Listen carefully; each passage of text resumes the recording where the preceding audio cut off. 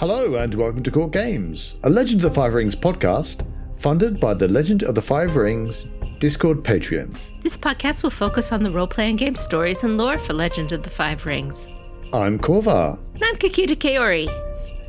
This week, we are going to be doing another one in our Interesting Environments series, and it's going to be Marshes and Swamps. However, we do have a certain amount of news. Just a bit. We have new information regarding the Writ of the Wild. We know that it is due Q1 of 2022. It's about 150 pages long. I didn't check to see if that's much longer or shorter than the other ones. Yeah. It will have Naga in it. There's a Naga on the cover. There will also be a Celestial Realms and possibly other reprints of currently existing books also in 2022. From some notes from Aconite, they've had things pushed into 2022 due to publishing issues, but it looks like they plan for everything to have it all resolved during Q1. So, And I keep having to remember that 2022 is a lot closer than I thought it was. It's the future, man. It's the future. We've also gotten from Aconite a new Daidoji Shin short story called Kasami and the Kitsuki Method, which is available on the Aconite website, and there'll be links in our show notes. And you can also find Legend of the Five Rings character sheets for Daidoji Shin and Hiromori Kasami, which is neat. They're statted not as player characters, but as NPCs. I think we both kind of looked at the conflict ranks and went, really? Conflict ranks are... They're good. They're good. They're beefy. They're supposed to be beefy, I think. I think Shin's Earth Ring is a little low. But otherwise, he might be a hair too tough. It's all the carousing he does. Yeah, he's possibly not the best of health. It was a fun little story, and having the character sheets is kind of nice. So you should go check that out if you haven't already. Talking about which, there's also a live stream on Friday, this upcoming Friday, which may be the same day that this becomes released for all I know. That is with the author Josh Reynolds, and I believe that it's going to be on Facebook. So you need to connect through the Aconite Facebook page to get to that. But we'll have a link to the tweet regarding that, and you can get there yourself. Righto. So let's get started. That's the news that we've had. Swamps and marshes. Yes, swamps and marshes, interesting environments. So you're our expert on all things geographical. So why don't you, something like that, yeah. Yeah, actually, I have a little bit more experience with this topic than you might think, because my master's thesis is on tidal marshes. So while I'll try and avoid technicalities, the experience of sinking to your hips into a tidal marsh and trying to crawl out on your belly to get out, and various experience like that, I am very, very familiar with. So it is something to subject a samurai in armor to that you might not consider, but that can be quite, yeah. It's quite interesting. I am one of the people who have, in fact, experienced what it's like to fall into quicksand. There are 4 different kinds of swamps and marshes, or wetlands, if you want to call this as a roll-up. There are bogs and fens.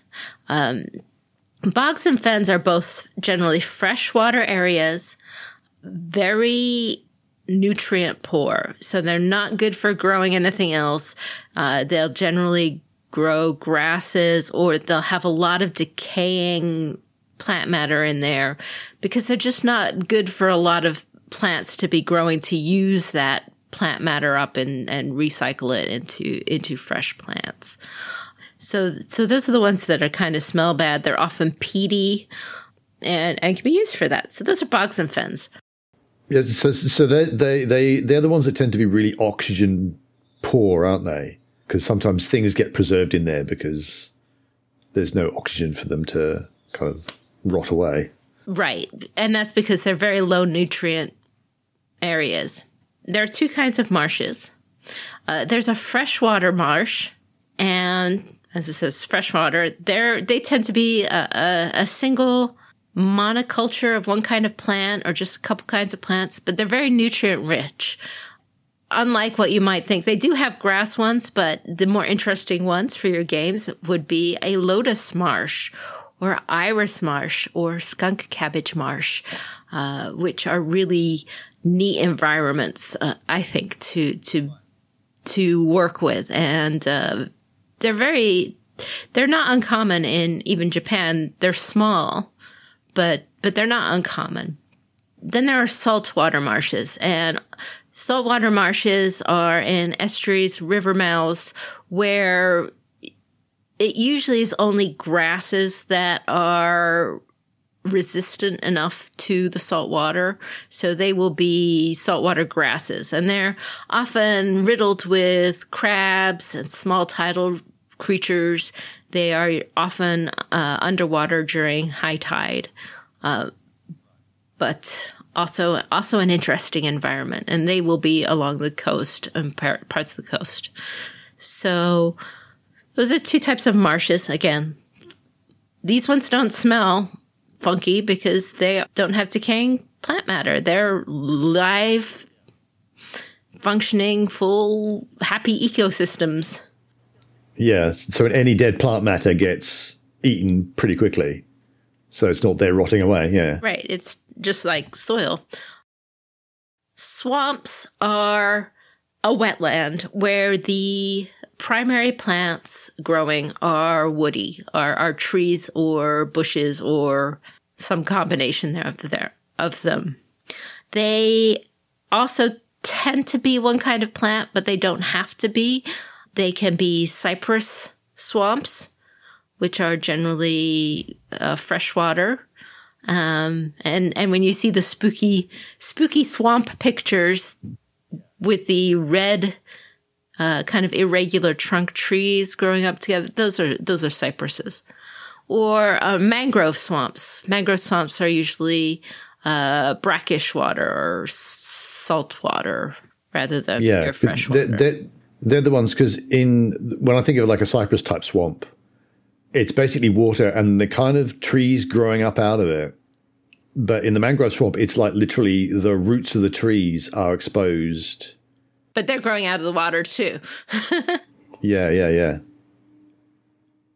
But yeah, actually, you can see the roots more, I think, in the mangrove swamp. Yeah, right. Mangroves have a pale gray bark and very large roots that do come out of the water, where cypress, generally their roots are down below the water level, and they have this reddish bark with evergreen-like leaves on it. So if you want to see some pictures of marshes in Japan, Kushiro Marsh in Japan is a very famous state park that is available. Got some gorgeous pictures of it. They are known for their red-crowned cranes that live there. This marsh habitat is the ideal habitat for cranes. So, and they have wooden decks that you can walk out, or you can navigate these marshes by boat. For all of these wetlands, they vary, even in the same kind of wetland, as to how wet they are. So sometimes they're navigable by boat.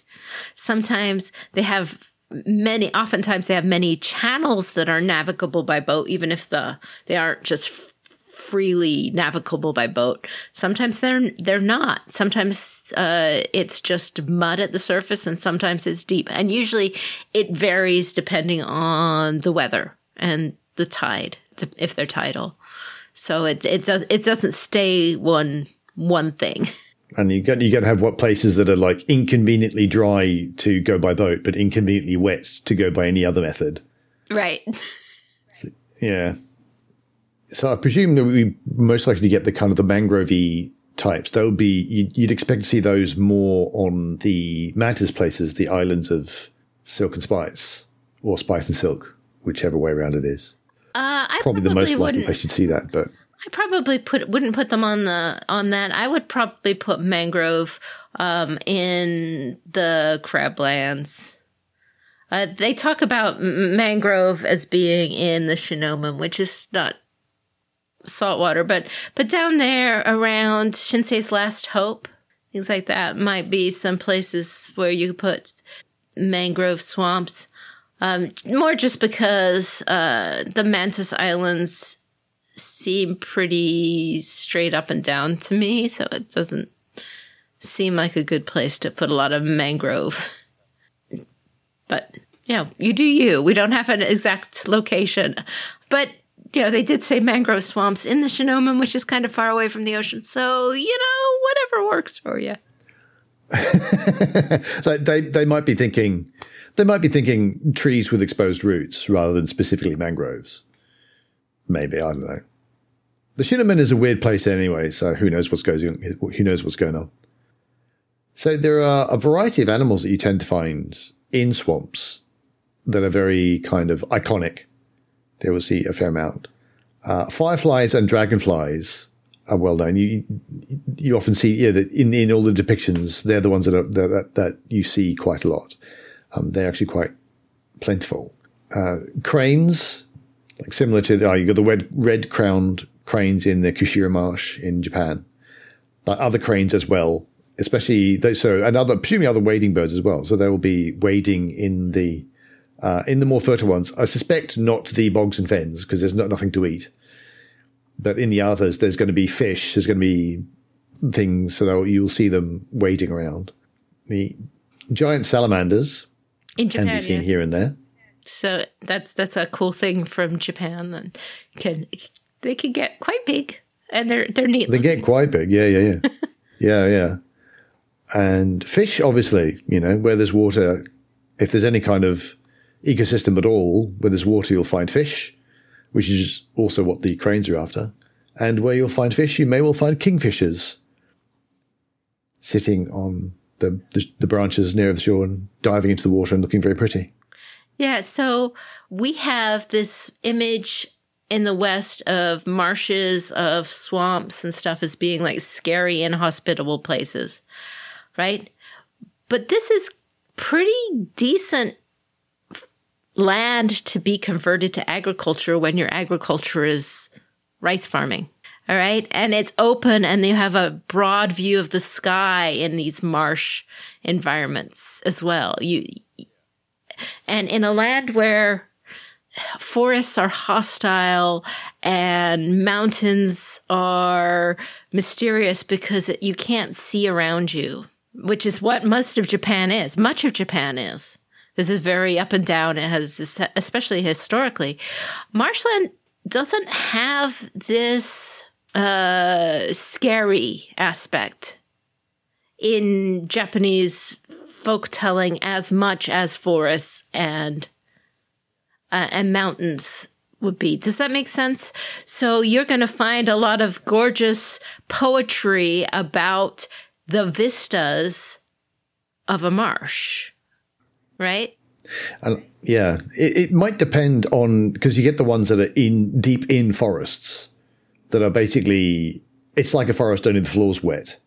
That I suspect is going to be a different feel, but the actual wetlands, the wide open ones where you have the cranes and kingfishers and all that, they're going to see that as much more friendly, I suspect. Right, and in Japan, and this is different from Rokugan, the forests are on the higher land and therefore are less likely to have these full, very big areas of full-on swamps, tree-filled wetlands. I'm not saying they don't have them, but they're small areas. And, if they're in the middle of another forest, then, of course, yes, the scary forest wins the draw. But it doesn't have some of the same implications, I guess, as we have in Europe As far as I can tell, the idea of a scary wetland is not as prevalent. You've got these areas that are very, very beautiful. What does that mean? Overall, marshland, as I said, is often going to be considered undeveloped or somewhat difficult to develop farmland. It's going to be quite wet.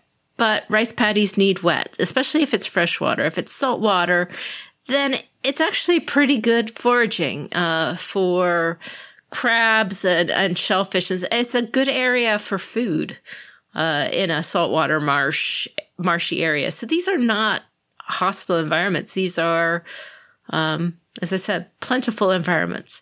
I find myself wondering whether marshland, all the marshland that could be converted into growable land has been converted to growable land. And so the only stuff that's left is it's too wet, as in, because one of the parts of rice farming is actually restricting water at the right time. And if it's too wet and you can't do that, it's it's too much hassle. And so the only marshlands that's left is just too hard to develop. All the freshwater marshlands, I mean. And that's a completely different one to, we can't grow anything here. It's more, it's too much hassle. We might as well just forage here. Mm-hmm. So Rokugan fluctuates a lot in population. All right. And bad things happen. And then lots of people die. Because of that, in my mind, Rokugan is filled with large areas that were populated, at various points in history, but aren't necessarily populated at this moment in history that your role-playing game is occurring. So this marshland area could have been developed, but then reverts back to marsh as the walls break down of the rice paddies, and now it's all marsh again because there is nobody to control it and maintain it, because that's what happens once this all is overgrown. The Uebe marshes in Cranelands, I think, is something very similar to that may have been populated, may have been converted, and then converted back. But we'll talk about in Rokugan a little bit later. However, and swampland is forest. It's a different kind of forest. It's small. It is harder to log than regular forest, but regular forest isn't getting a large amount of logging either. And that cypress, when they do it, is a really good wood. This is where you want your boats to come from. So the logging in swampland is, if it is available and not in the heart of the Sonoma or something, that's where everybody's going to be going for their boats and their wood, because cypress is really great wood for many purposes, many building purposes. So in my head, Scorpionlands has a lot of swampland just because they are in their strongholds mostly. Easier to dispose of the bodies, but we'll talk about that in a minute. That doesn't mean there's no industry, even if it's not developed.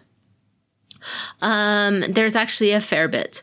One of the industries found in swamps, or in marshes and swamps, is the growing rami.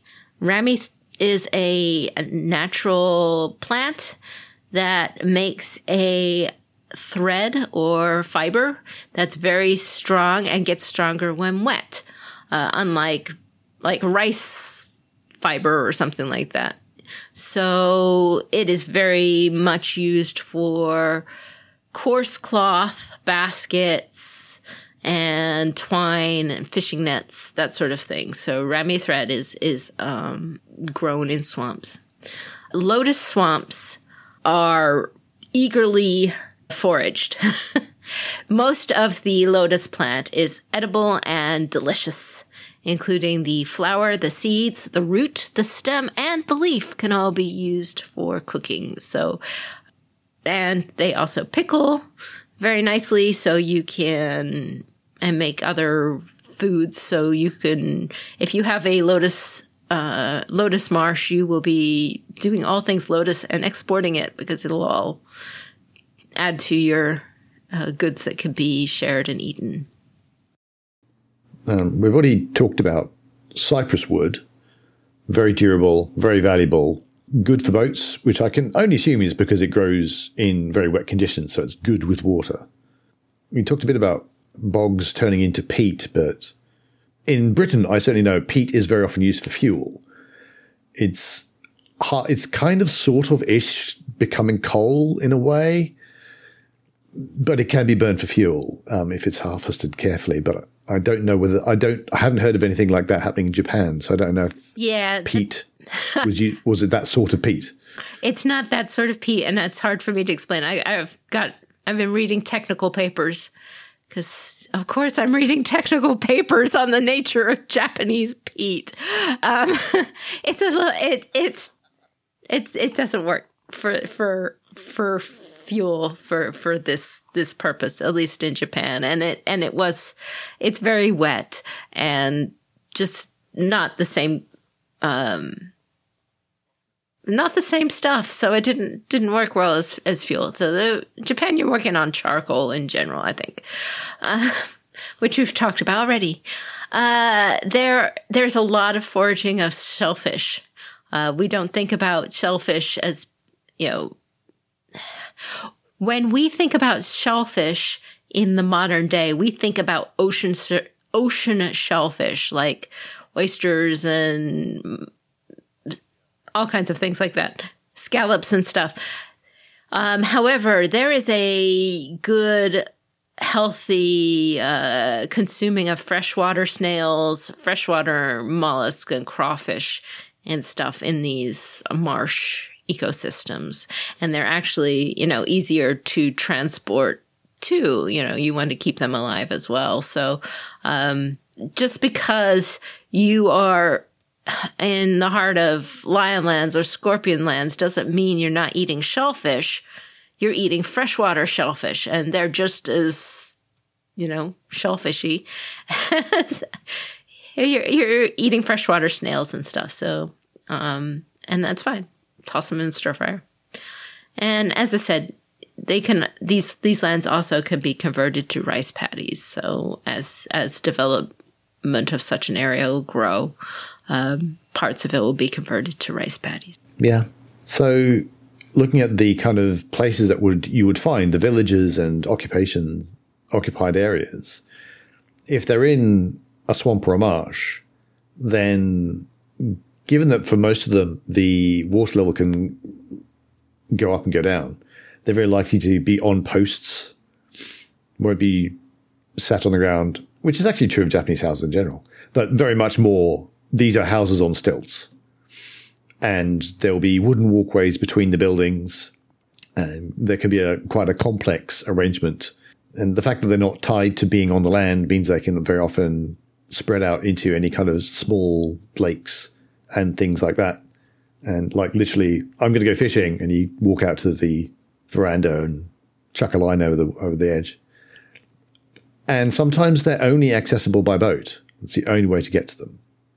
So they can end up very isolated. Yes, very, very isolated, quite defensible, which can lead to a whole bunch of interesting aspects which can show up in your game. Because they're so isolated, they can have some interesting ideas, and they do secret things and so on and so forth.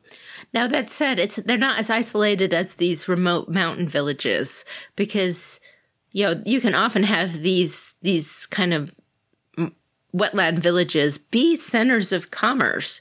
It's just you're only going to be able to access them by boat. But that's okay. That's what boats are, if it's near a trade route, if it's trading like Lotus or anything like that, you can easily have this kind of free flow of commercial activity. It's just wet. So you could have them remote, or you could have them be a commercial agricultural hub, but still very defensible because it's only accessible by boat. Now, Mrs. Rokugan, so supernatural things, that you might want in your games or might be relevant to swamps and marshes. As we said, these are not as spooky as forests or mountains in Japanese folklore in general. But they do tend to be somewhat supernaturally linked to ghosts, because lots of ghost stories happen around marshes, and a lot of bodies are easily dumped in marshes or swamps and not found again. So it's a good place for bad things to have happened. And there's a couple of very famous stories about people inviting a friend out for some fishing on the marsh, and the friend goes into the drink. There's been a terrible accident. And that's the root of more than one ghost story in Japan about what that might mean. That's probably helped by things like ghost lights or phosphorescence that happen over decaying plant matter, happen in marshes or swamps. So, yeah, you can see how that kind of association would come about, wouldn't you? Right. So you can have that in your stories. You can have the haunted marsh or haunted swamp because some bad action happened there. Slightly more Rokugani aspects. We have swamp trolls, who are a variation of mountain trolls. So they will set up their lairs in, I presume, the more out of the way, in the middle of a forest type swamp is where you're going to find your swamp trolls. Whether they're tainted trolls or not is going to be, that could vary, I suspect. Yeah. Go ahead. Sorry. And also, when you're talking about swamps, especially mysterious swamps deep in the forest, you kind of have to talk about the Naga, because their hatching grounds are known to be swamp or forest pools. And you'd also get any other water-associated yokai, so like kappa and such like. But especially in the Shinomen, when you talk about swamps, you're going to talk about Naga. We will want to talk about Naga in the future, but odds on they're going to be in Writ of the Wild, at least from what we can see. And we don't know how similar their background is to the AEG days. So we may have to wait until we know what's going on with that. But we would like to cover Naga at some point. But they are associated with swamps. Yeah, I just don't want to talk about them until we know how much they've changed, because we've only had them in Let's one not jump the gun. Yes. Let's see. In Rokugan, we have two wetlands areas described. We've got the Shadowlands marshes, they call it, swamp might be better, of the Shinomen Forest, which is an area of the Shinomen Forest that is corrupted by the Shadowlands tape. And it's described as a swamp of cypress and mangrove. This you kind of see in Trail of Shadows in the Crab Clan novella, but think a tainty area in the middle of a forest. And the specific cause of it being tainted there is not well known. That will be your icky dark marsh. There's also the Uebe marshes. And the Uebe marshes are a high grass marsh.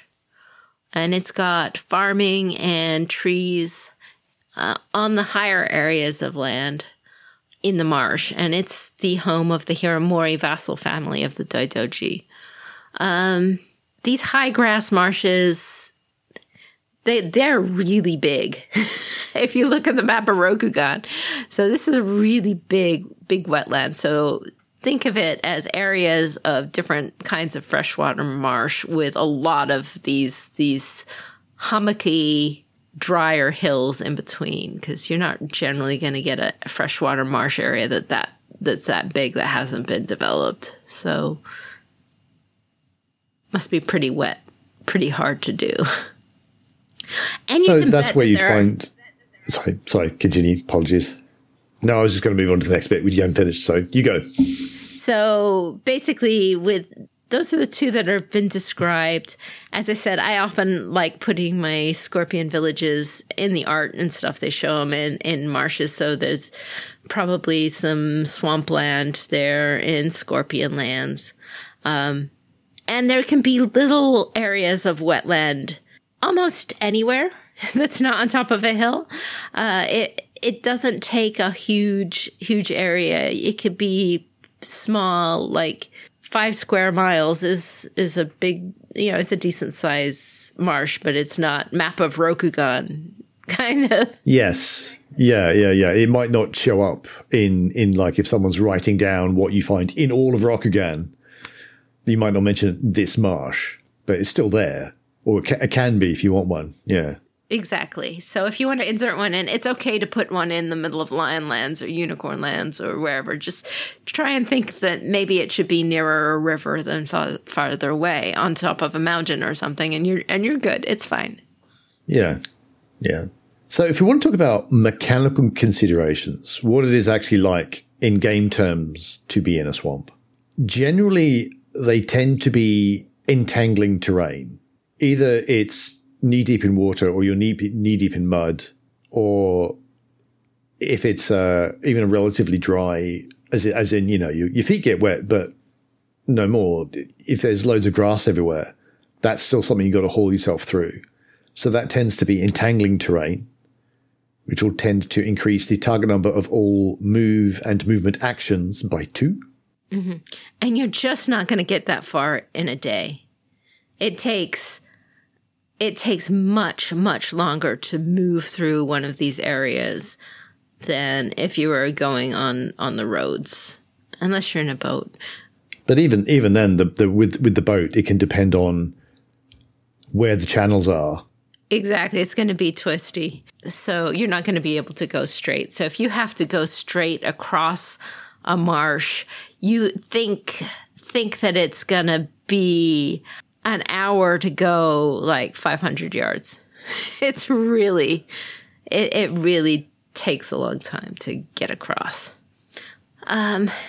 We have this, you can have quicksand or quick mud is actually much more likely in a marsh.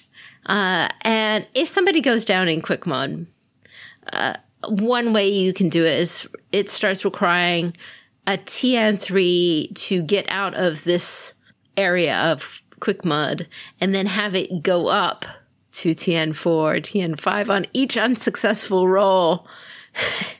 And you're going to need assistance to get out. But then assistance needs a description of how people are trying to assist you to get out. Specifically, how they're trying to assist you without themselves getting stuck. Because that's the trick. But the harder it is to get, the harder you flail, the harder you just try to power out, the more embedded you get. So that's why you want this, maybe penalties on unsuccessful rolls until you have to do something else.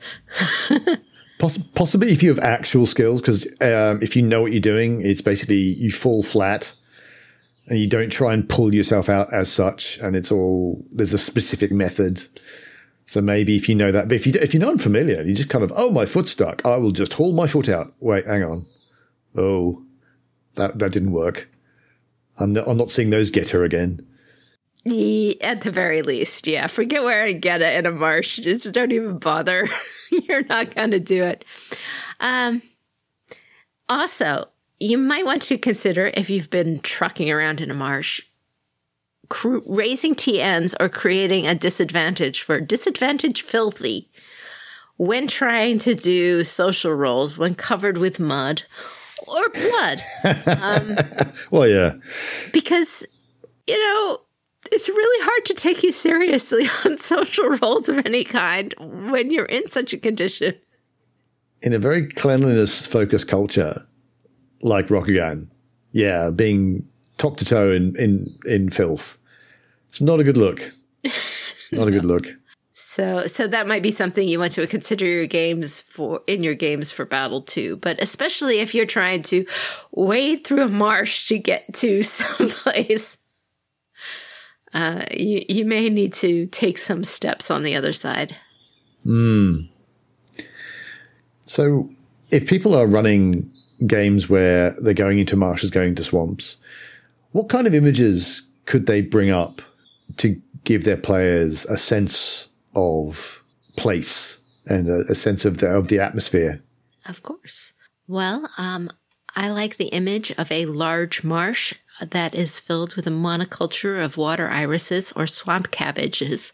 Irises have golden iris blossoms, and swamp cabbage has white flowers that look like basically calla lilies that just go for a large area in front of you, like beyond out of sight can be nothing but straight lilies or straight irises in the right season. They are beautiful to look at. It looks like a field of these flowers, but it's impossible to cross. It's all, underwater, except for these blossoms sticking out. So that's one image. You can talk about wading through a lotus wetland in water past your waist with broad fat leaves and pink flowers swaying above you, cutting off the light of the sun like a giant umbrella as you try and make your way ducked below the flowers and the leaves. It's a cool place to be walking through. You could be standing with your lovely umbrella, composing poetry on a boardwalk by a marsh of long grass at sunset, spotted with white cranes calling and dancing in the early evening while the fireflies begin to flash over the waters. Very, very good poetry moment.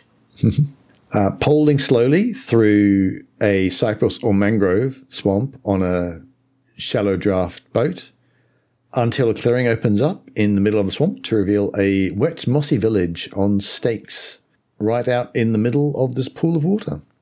You could have being pushing through a swamp at night and smelling the decaying vegetation around you, and you see these foxfire lamps coolly glowing amid the trees, hinting at something creepy. So those are some images for you to roll into your campaigns and find reasons to put players there. Do you have some adventure hooks for us? Yes. I think I'll take this one because this is the long one and I wrote it, so it's my own fault that it's so long.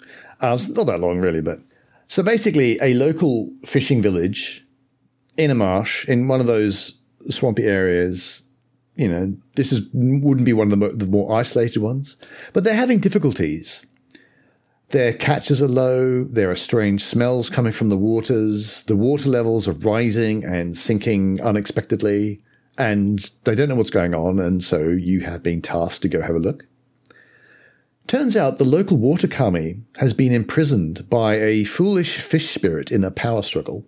The fish spirit has stolen the kami's amulet of power, but is incredibly stupid and incompetent, and that's what's causing the problems. So the characters are going to have to descend underwater into the water kami's court, where the fish spirit wears court robes from 300 years ago and speaks in pretentious formalities it barely understands. And given its power, it's got the amulet. The players are unlikely to be able to simply fight it, so they're likely going to have to fool the fish spirit into freeing the river kami, giving up its amulet, or some other cunning plan. I love it. The characters can be searching for a rare plant that only grows deep in a marshy area near a simple village. However, actually, it's a secret shinobi trading village, and it's usually left very much alone for very good reasons. But your PCs are there, and maybe don't know those reasons. Or maybe only the Scorpion PC knows those reasons and is trying to keep the rest of the party alive. We're just ordinary villagers. It's fine. No, you go look for your flower. I hope you find your flower really soon. Tra-la-la. I love this idea of the Scorpion trying to run interference while these other clueless PCs have to... He could just kill them. No! Stroll through acting like normal PCs. The final one we've got here is some village children in a marsh or swamp have come across a strange object, and news of it filters to the player characters. Turns out, when they find it, it's a strange egg-shaped thing, and it is in fact a Naga egg. How it ended up where it is, and what's likely to happen if and when the Naga come looking for it, that may well have to wait until Writ of the Wilds arrives. But that could also be up to you. And if you want an extra complication option, it's guarded by a particularly stupid swamp troll who thinks it's a special treasure. I love it. So I hope that this gave you some ideas for putting marshes and swamps into your stories. At least they are an interesting place to get through. There is a sequence in Crimson Gold Agonies that they all have in a lovely part of the marshes, so you can check that out maybe if you want to listen to some podcasts set in such a place. But I think that's it for us this week. Okay. So we'd like to give a shout out to our sister podcast and to our patrons, starting with our sister podcast Fortune and Strife, our affiliated actual play podcast, as well as our friends at D20 Radio, who host a huge swathe of RPG content. So do go visit our friends at Fortune and Strife and D20 Radio. We did want to call out our Patreons. Among our lovely Patreons are Carol F. and Robert L., who names himself Daimyo of Clan Aardvark. So thank you for being Daimyo of Clan Aardvark and being one of our patrons. We appreciate it. And also Diogo Salazar, who is a frequent contributor online to the RPG Discord list. So thank you, Diogo. Appreciate it. Our content is funded by the Community Discord Patreon, so that pays for editing costs as well as the hosting costs of the podcast and our website, where you can find long-term information, summaries of our podcasts, RPG tools, and more. For our patrons, we have special bonus content like Adventure Seeds, early access to our podcasts, and more. Online, you can find us at our website, courtgamespod.com. On Twitter, we are twitter.com/courtgamespod. And we are on Patreon at patreon.com/courtgames. But that is it for us. This is Kikita Kaori. May the fortunes favor you. And I have been Korvar, and until we meet again, keep your jade handy.